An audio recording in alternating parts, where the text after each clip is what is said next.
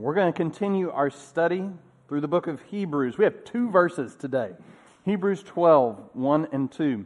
And one of the hearts of this passage, obviously the cloud of witnesses is part of it, we'll talk about all that, is run with endurance. And so 2 weeks ago, before Joe and I both left for some spring break vacations, I was kind of messing with him of, so you give me the running verse, huh, Joe?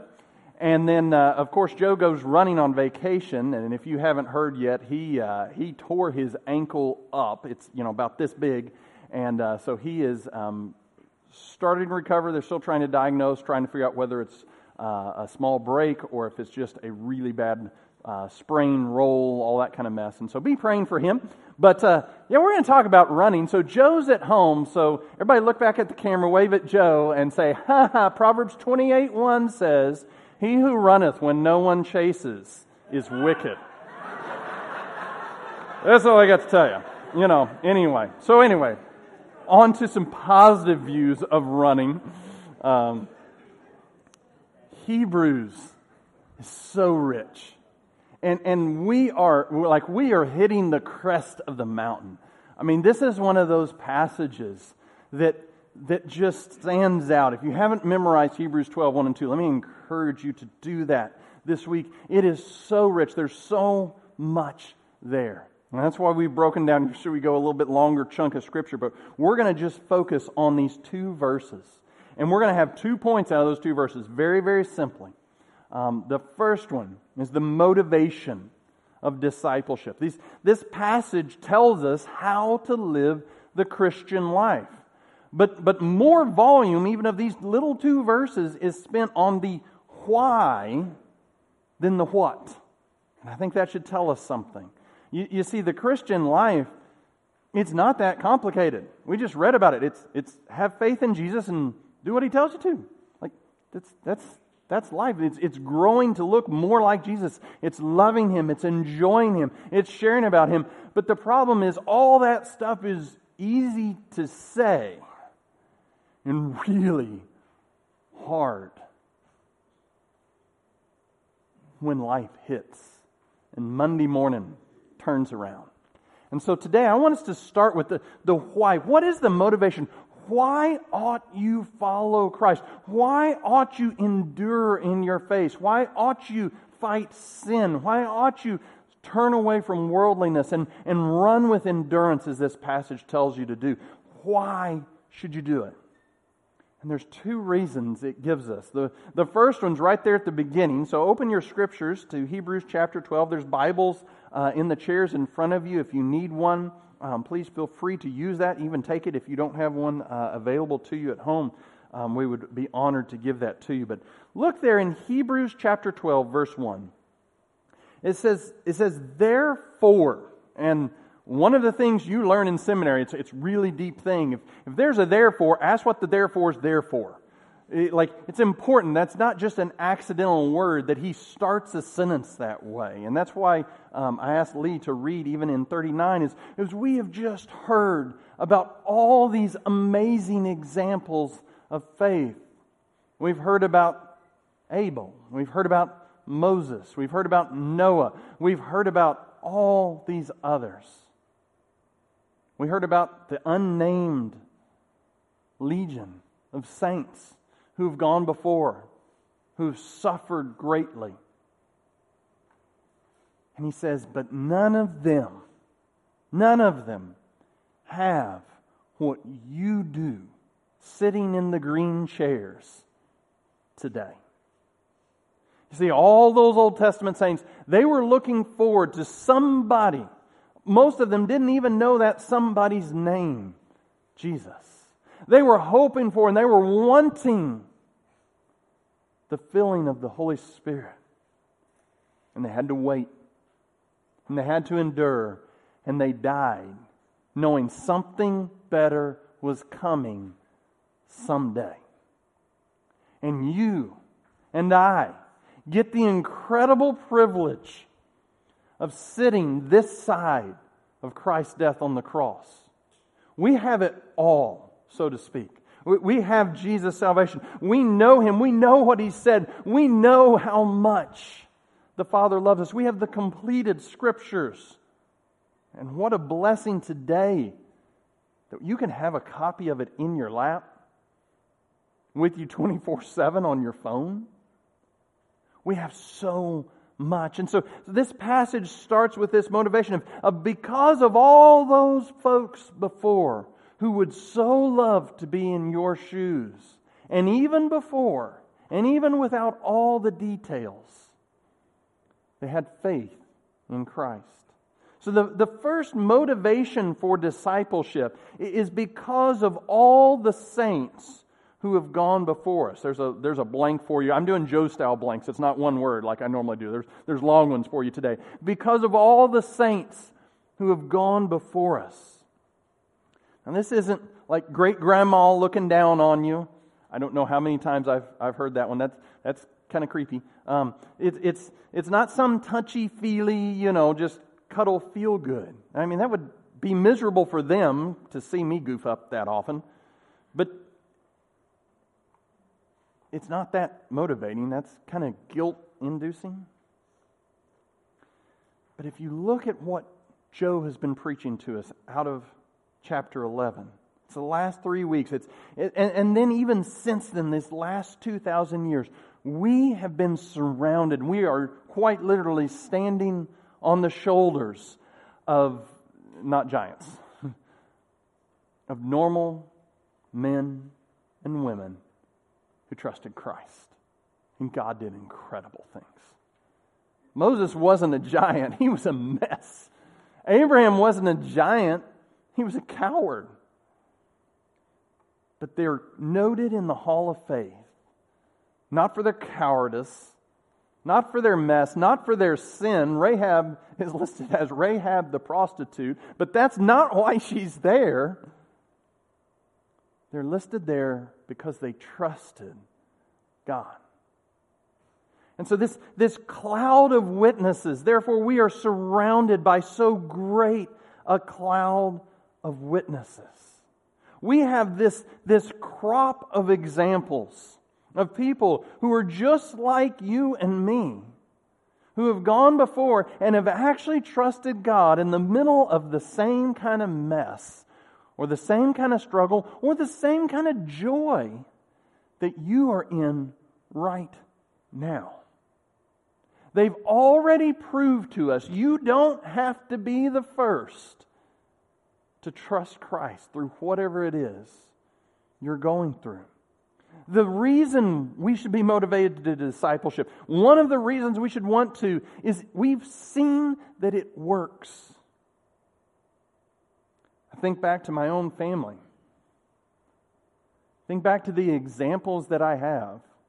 Back to my grandparents, my parents who are even members of this church, have seen faithfulness over the years. But I think back even more. I have in my library, one of my treasured possessions.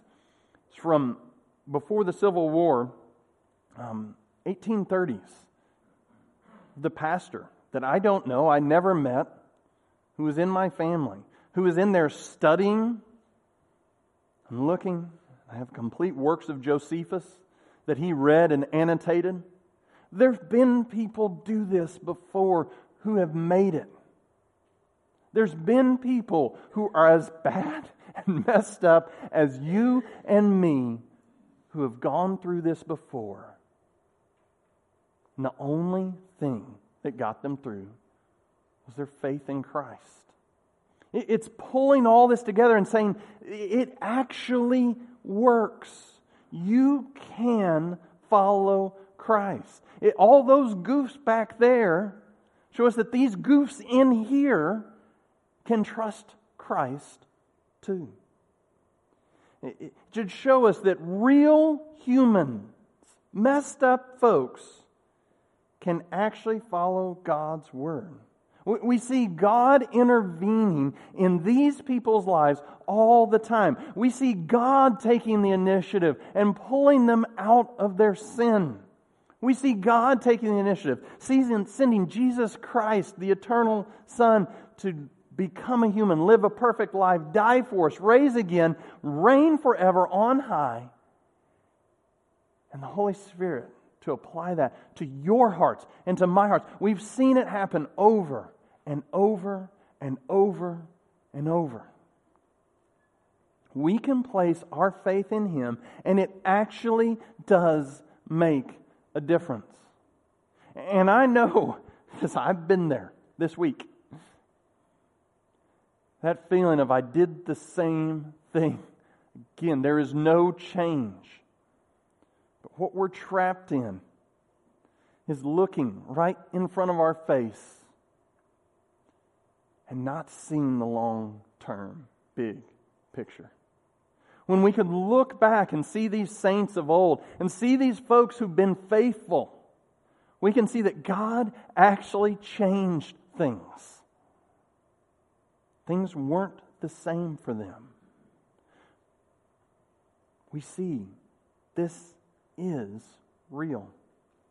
When you're struggling, when you're struggling with fear over that thing you've got to face that seems so big, so impossible, think about Abraham and how God transformed that coward who betrayed his wife 2 times to save his own skin. Who's then willing, when God says, go into battle against 5 armies with you and your buds. That's the plan. He charges across 2 countries to do it. When God says, take your son that I've promised you, and I'm the God who doesn't kill people for fun, and sacrifice him. He can walk up the mountain, raise the knife, knowing that God's got this.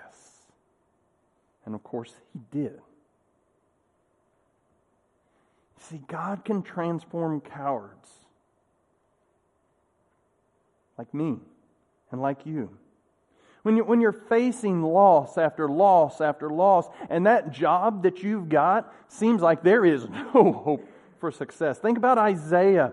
He was told at the very beginning of his career, verse 6 is, here I am, send me. And God says, yes, go. Verse 7 is, no one's ever going to listen to you.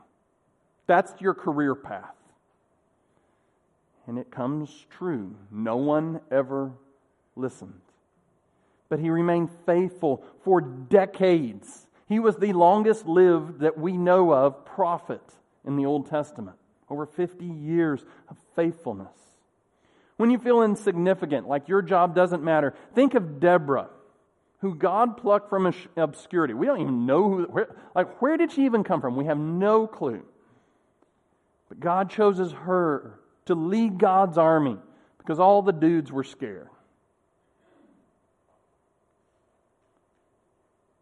When you know you've blown it. I mean, really blown it.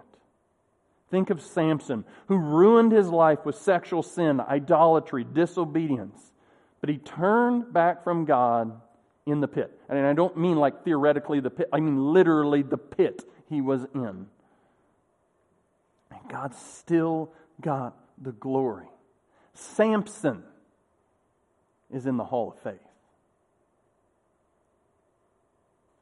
But not just these Old Testament folks.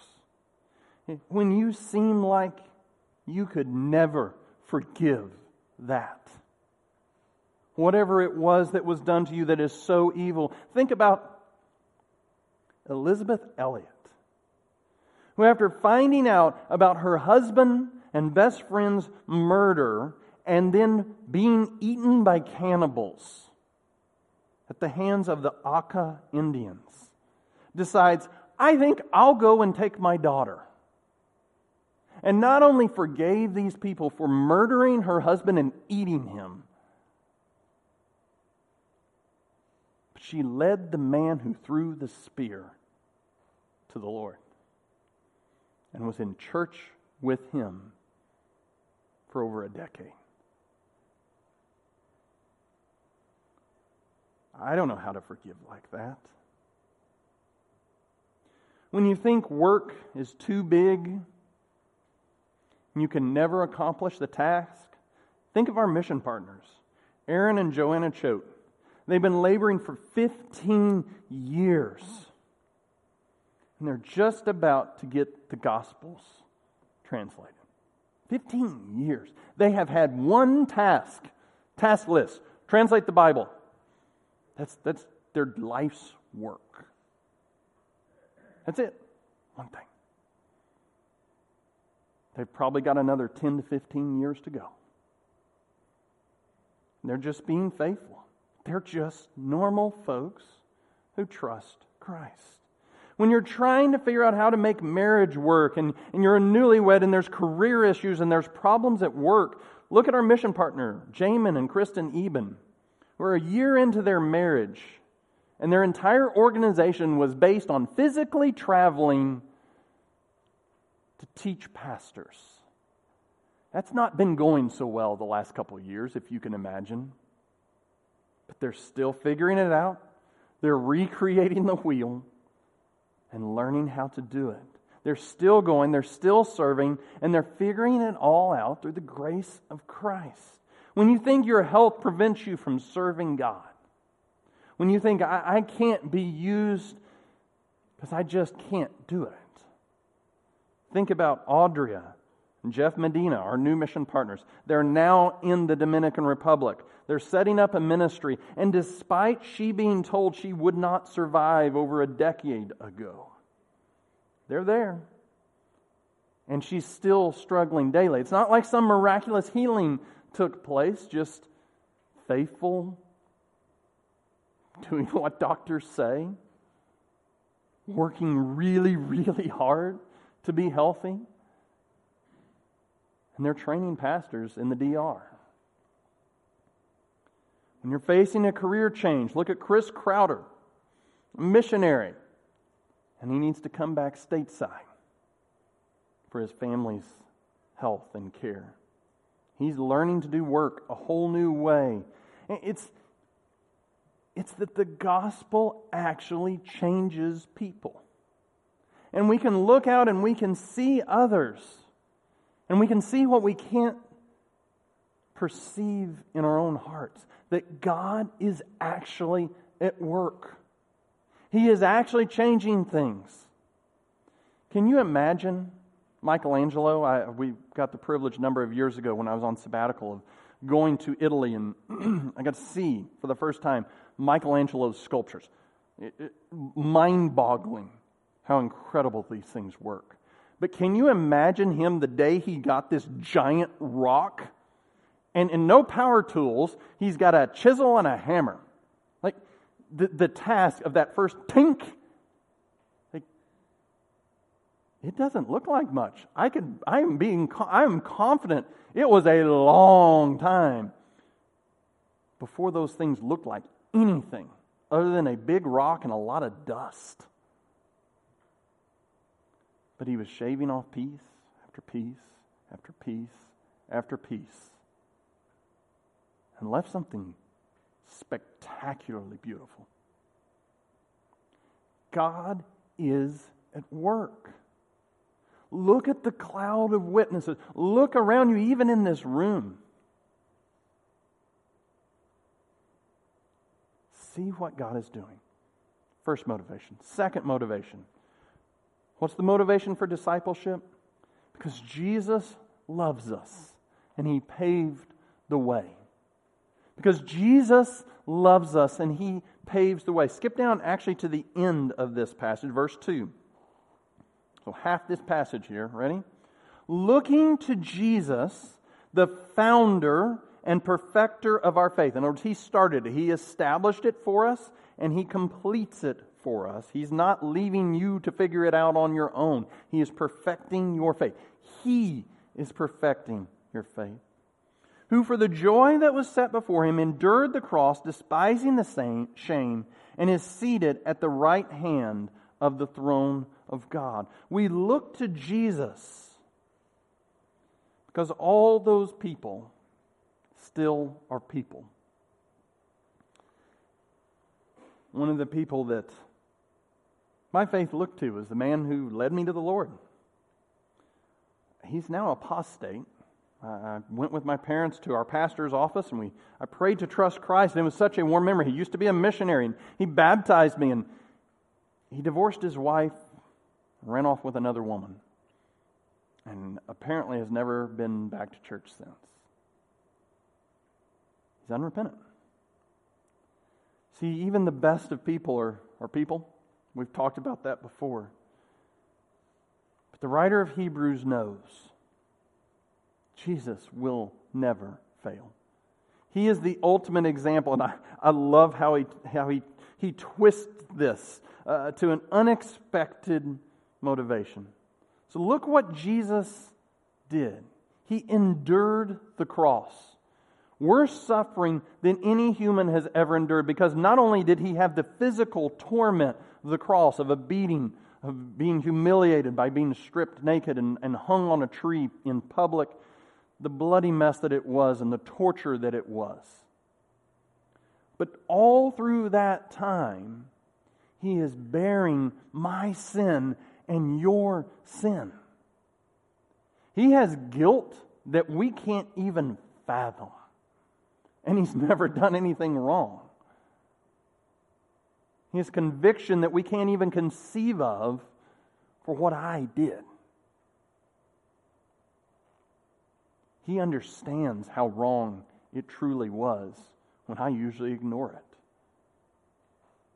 He endured emotional, physical, spiritual suffering like never before. He's been in perfect fellowship with the Father and the Spirit for all eternity. And feels such aloneness that he screams out, Eloi, Eloi sabachthani. My God, why have you forsaken me? See, he endured that suffering. He went through it. Remember Hebrews 4:15? For we do not have a high priest who is unable to sympathize with our weaknesses, but one who in every respect has been tempted as we are, yet without sin. If you remember back when we went through that, not only did he endure the cross, he endured the life before the cross when everything was thrown at him. Satan himself took the task of trying to take down Jesus. I'm going to guess nobody here lives up to that one. We don't even register on the radar.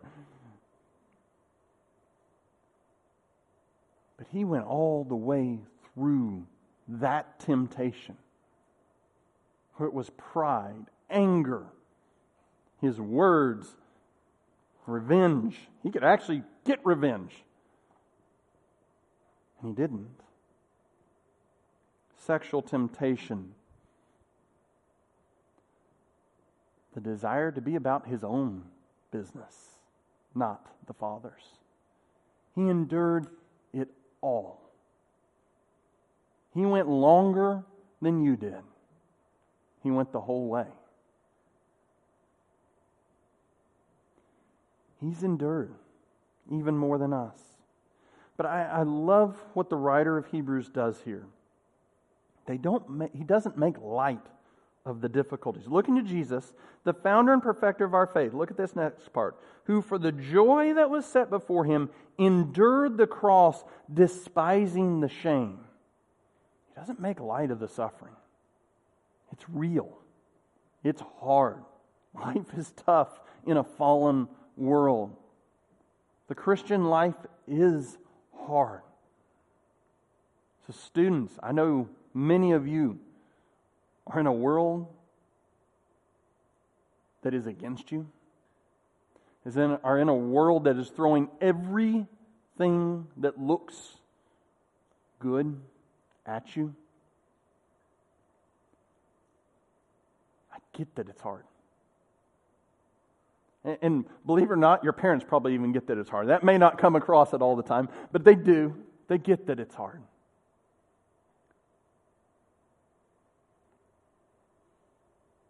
Those of you who are in tough work situations, those of you who have family heartaches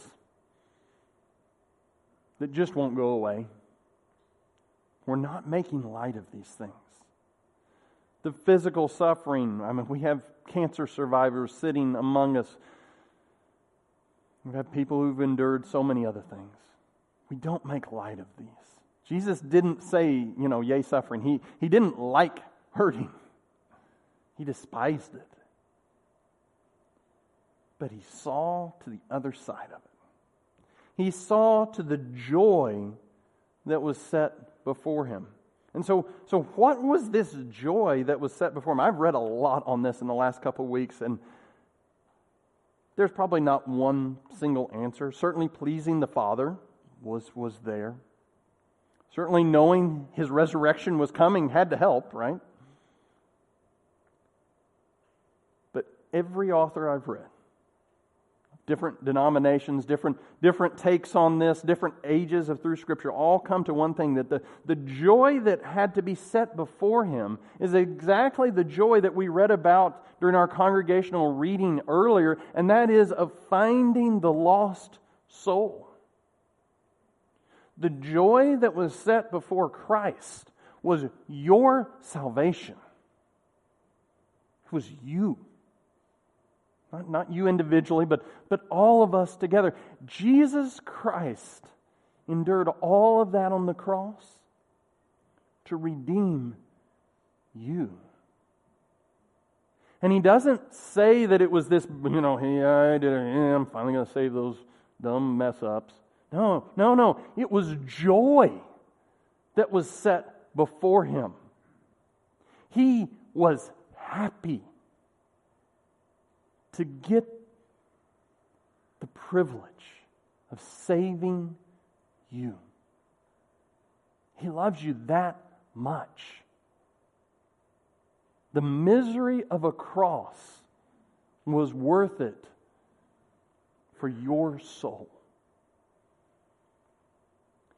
See, you think the author of Hebrews, if he's trying to motivate us to be disciples and to get in there and do it, he's like, see how hard he worked, He was miserable and you can do it. No. He says it was joy of saving you. So now you can be a disciple. You have opportunity of the Holy Spirit's filling, of Christ's transformation, of the guilt removal of the Almighty God who throws your sins farther than east is from west, to follow Him. That's the privilege we have. That's the motivation for discipleship. It's looking to that Jesus. It's that when you're tempted to that sin so bad, it's choosing, no, Jesus, you are better. I want to praise your name. I want you more than that. That's the motivation. So where do we go? This little phrase, two little phrases in here. The meat of discipleship. What do you actually do? What are we going at here? What is this all about? First, we can drop what holds us back. We can drop what holds us back. Look there in the middle of verse number 1. Let us also lay aside every weight. Some of y'all know Joe, Chad, and I. Joe started this, and Chad and I joined in about 100 miles in or so. Are backpacking the Appalachian Trail. We're several hundred miles in now. We basically walked the entire eastern border of Tennessee, from north to south, or south to north. And we went the first year, and most of us had backpacked before, but it had been a while, like a long while, like when we were teenagers. Chad, I think, had maybe went a couple times since then. But we had old equipment, and we had a lot of equipment. And so my bag that first year was like 32, 33 pounds, and I walked about 45 miles on it. Guess what? The next year, my bag weighed 23 pounds. And it has ever since, and I've made sure of it. And I'll sit there, my wife laughs at me, because when I'm packing, she's like, do you need socks? I have some. Wait, there's one pair of socks. Yep. Don't you need something warmer? No. It is, what about that? No, don't want it, don't need it. I have got, the first year I carried my big old, belt, fixed blade hunting knife. The next year it's like the little bitty teeny pip out, if it can be cut, we cut it.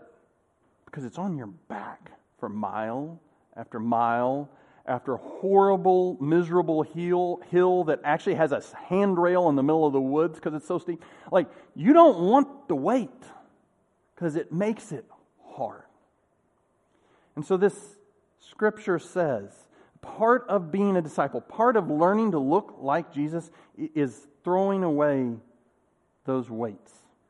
These aren't necessarily even bad things. It doesn't say throw away sin, and we'll get to that one. It says letting go of the weights. It's the I want that itis that just plagues Americans. All the stuff, all the prestige, all the house, the stuff, the car, the clothes, the everything that we want. And it weighs us down. It's hard. It's heavy. And it keeps you from your walk with Christ. And this is not to say that everything is bad. Jesus ate good food. He enjoyed life. He celebrated. So not all fun is bad. There were many rich people who followed Christ. The Lord's Supper was started in a rich man's house. So please don't hear this saying anti-money. It's anti-love of the world. It's that it doesn't have a hold on you. Paul says, I've learned to be content in much, and I've learned to be content in nothing. Remember that I can do all things through Christ who strengthens me? That's actually what that verse is about. It's learning to live with it or without it.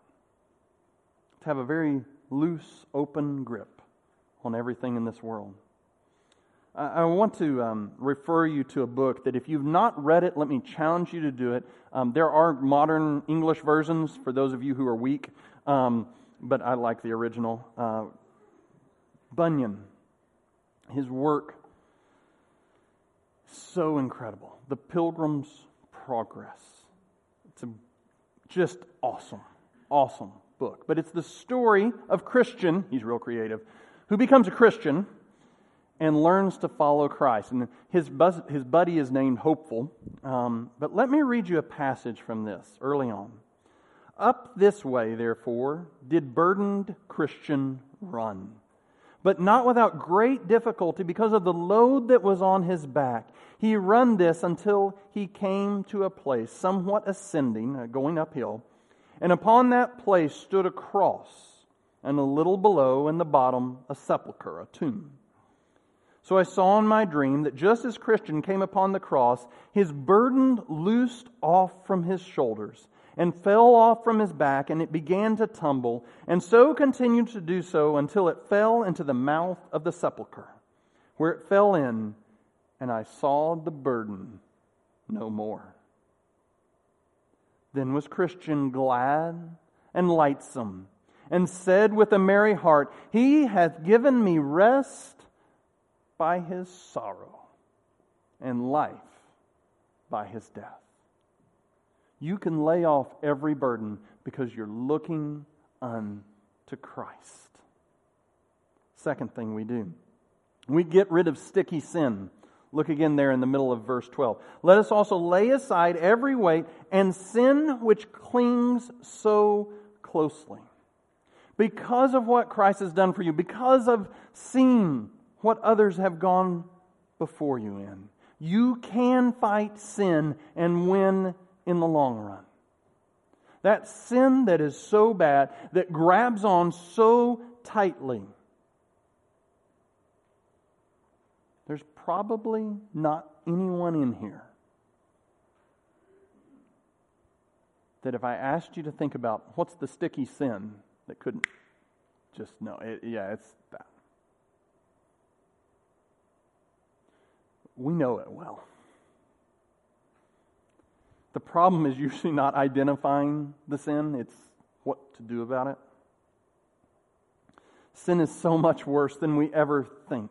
I want to remind you, I couldn't find a passage where I could read it because it's fairly long, but some of you know I love Tolkien, The Lord of the Rings, The Hobbit. But he gives this vivid visual of how decrepit and evil sin is. See, Frodo and Samwise Gamgee, his dear friend, are following Gollum, who's an evil creature, who evil has got its fangs into him. And they're following him to destroy the ring that will set them free. And Gollum describes a way. It's the fast way. And it's the easy way. There's stairs. It's not through wilds and all that. They've carved stairs in it. How could it be so hard? Of course, when they get there, the way is much, much more difficult than they think. And in this process, Gollum tricks Frodo into rejecting his dear friend. So he isolates himself. And Frodo climbs alone the difficult way that was supposed to be so easy. He's all by himself. He's pushed out any other words and comes to Cirith Ungol. And he finds the spider Shelob. It's from the Old English word for cobweb. And he goes into this cave that he thinks is going to be the pathway, and it's all easy and good. And the first web, he shakes it off. And the second, he starts slashing at it with his sword. And on he goes. And eventually the spider web starts sticking. More and more and more. Till Frodo can't run. He's bound up in webs. He can't save himself. It's actually only through his true friend, Samwise Gamgee, that Frodo's saved, and the story goes on and actually has a happy ending. He needed help because Frodo's life was consumed by the stickiness of it. Tolkien knew the human heart so well. He got people like nobody else. We can be trapped. We can be consumed by our own sin. We don't mean it to. It's never our intention. But let me beg you to come out of the darkness. And as this passage says, because you can get out of the sin that so easily entangles, come into the light of Christ. Some of you need that help today, just like Frodo did. So let me beg you. Talk to a pastor. Talk to a friend. Don't isolate yourself like Frodo. You can be free. There is hope for even your sin.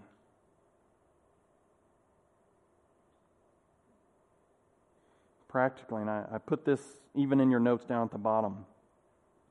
In the epidemic of addictions to pornography, please come into the light.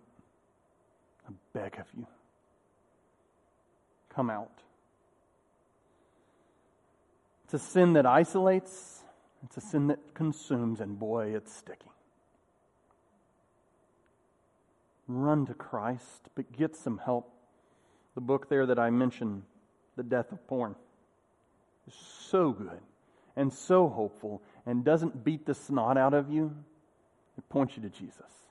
There's copies out by the door if you want to grab one, but don't go through it yourself. You do it with somebody else.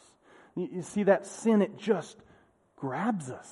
Whatever it is, whether it's that or something else, because of the motivation we have, we can get rid of that sticky sin.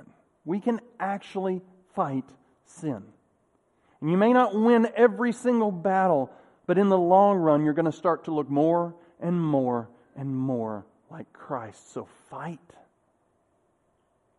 Not pull yourself up by your bootstraps, fight, but because of Jesus and what He's already done for you, start turning to Him. Fight the sin. The last thing we actually do, we can run all the way home. We can run all the way home. As I say, jokingly, but true at the same time, I don't like to run. When I run, I can start pretty well, and there's maybe a little bit where I think, I'm going to be okay, and then, you can't breathe, everything hurts, and you just want to stop, right? I know some of you are like me and not like Jason and Joe and all those people who actually can do this. we're running to finish the race. Not to have a quick start like I do and then give up. We're headed to take it all the way home. The gospel, the hope of Jesus Christ, knowing that He saves, and you today, if you've never done this before, you've never trusted in this Jesus who loves you, you can start the path today, you can start the run today, but it goes until your dying breath. We don't talk a lot about death, and I think that's probably a problem. None of us like death. I mean, nobody wants to die.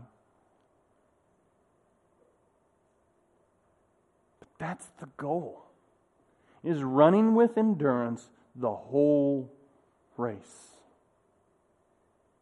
For those of you among us who are more toward the senior side,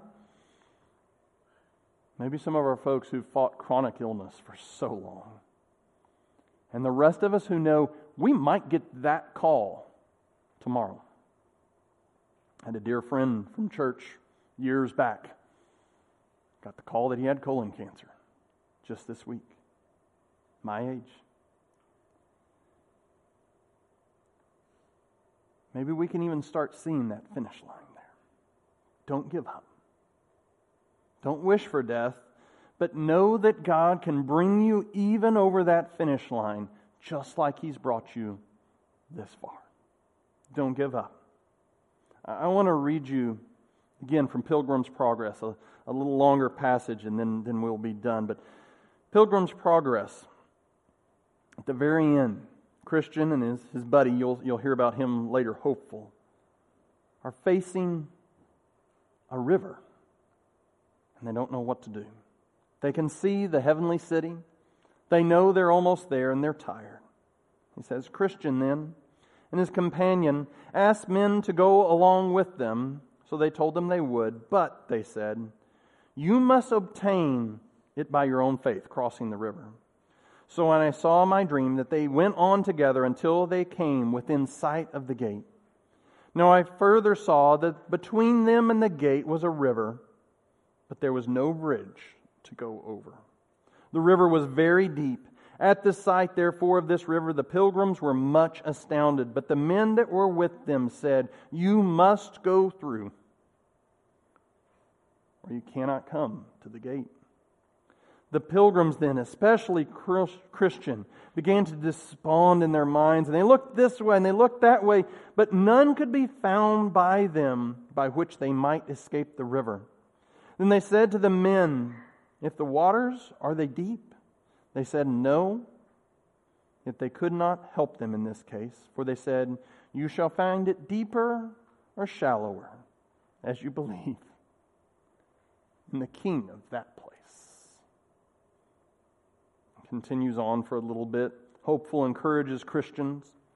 Says, these troubles and these distresses that you go through in these waters are no sign that God has forsaken you, but are sent to try you, whether you will call to mind that which hitherto you've received of His goodness, and live upon Him in your distresses. Hopeful added this word, be of good cheer. Jesus Christ can make you whole. And with that, Christian break out in a loud voice, oh, I see Him again. And he tells me, when thou passest through the water, I will be with you. And through these rivers, they shall not overflow you. When thou passest through the waters, I will be with thee. And through the rivers, they shall not overflow thee. When thou walkest through the fire, thou shalt not be burned, neither shall the flame kindle upon thee. Isaiah 43:2. Then they both took courage, and the enemy was after that as still as a stone, until they were gone over. Christian therefore presently found ground to stand upon. And so it followed that the rest of the river was but shallow.